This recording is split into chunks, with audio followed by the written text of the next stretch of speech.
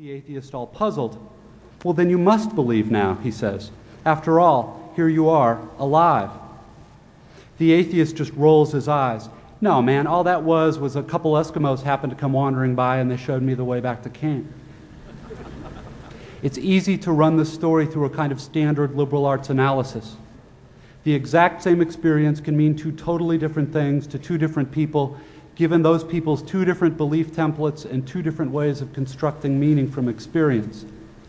Because we prize tolerance and diversity of belief, nowhere in our liberal arts analysis do we want to claim that one guy's interpretation is true and the other guy's is false or bad.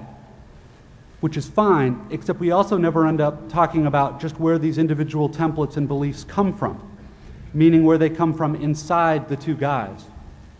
As if a person's most basic orientation toward the world and the meaning of his experience were somehow just hardwired, like height or shoe size, or automatically absorbed from the culture, like language. As if how we construct meaning were not actually a matter of personal, intentional choice.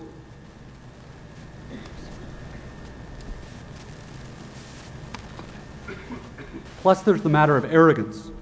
The non-religious guy is so totally certain in his dismissal of the possibility that the passing Eskimos had anything to do with his prayer for help. True, there are plenty of religious people who seem arrogantly certain of their own interpretations too. They're probably even more repulsive than atheists, at least to most of us. But religious dogmatist's problem is exactly the same as the story's unbeliever: blind certainty. A closed-mindedness that amounts to an imprisonment so total that the prisoner doesn't even know he's locked up. The point here is that I think this is one part of what teaching me how to think is really supposed to mean: to be just a little less arrogant, to have just a little critical awareness about myself and my certainties, because a huge percentage of the stuff that I tend to be automatically certain of is, it turns out, totally wrong and deluded. I have learned this the hard way, as I predict you graduates will too. Here is just one example of the total wrongness of something I tend to be automatically sure of. Everything in my own immediate experience supports my deep belief that I am the absolute center of the universe, the realest, most vivid and important person in existence. We rarely talk about this sort of natural, basic self-centeredness because it's so socially repulsive, but it's pretty much the same for all of us. It is our default setting, hardwired into our boards at birth. Think about it. There is no experience you have had that you are not at the absolute center of. The world as you experience it is there in front of you or behind you, to the left or right of you, on your TV or your monitor, and so on. Other people's thoughts and feelings have to be communicated to you somehow, but your own are so immediate, urgent, real.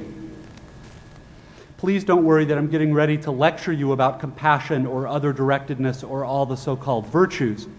This is not a matter of virtue. It's a matter of my choosing to do the work of somehow altering or getting free of my natural, hardwired default setting, which is to be deeply and literally self-centered, and to see and interpret everything through this lens of self.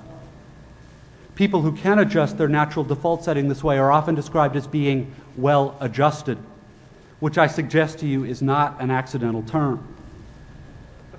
Given the triumphant academic setting here, an obvious question is how much of this work of adjusting our default setting involves actual knowledge or intellect. This question gets very tricky.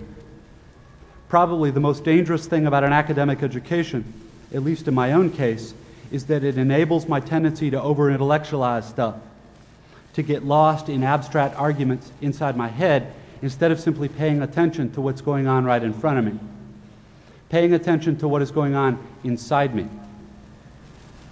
As I'm sure you guys know by now, it is extremely difficult to stay alert and attentive instead of getting hypnotized by the constant monologue inside your own head. Maybe happening right now. 20 years after my own graduation, I have come gradually to understand that the liberal arts cliché about teaching you how to think is actually shorthand for a much deeper, more serious idea.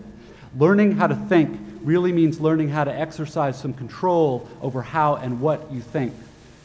It means being conscious and aware enough to choose what you pay attention to and to choose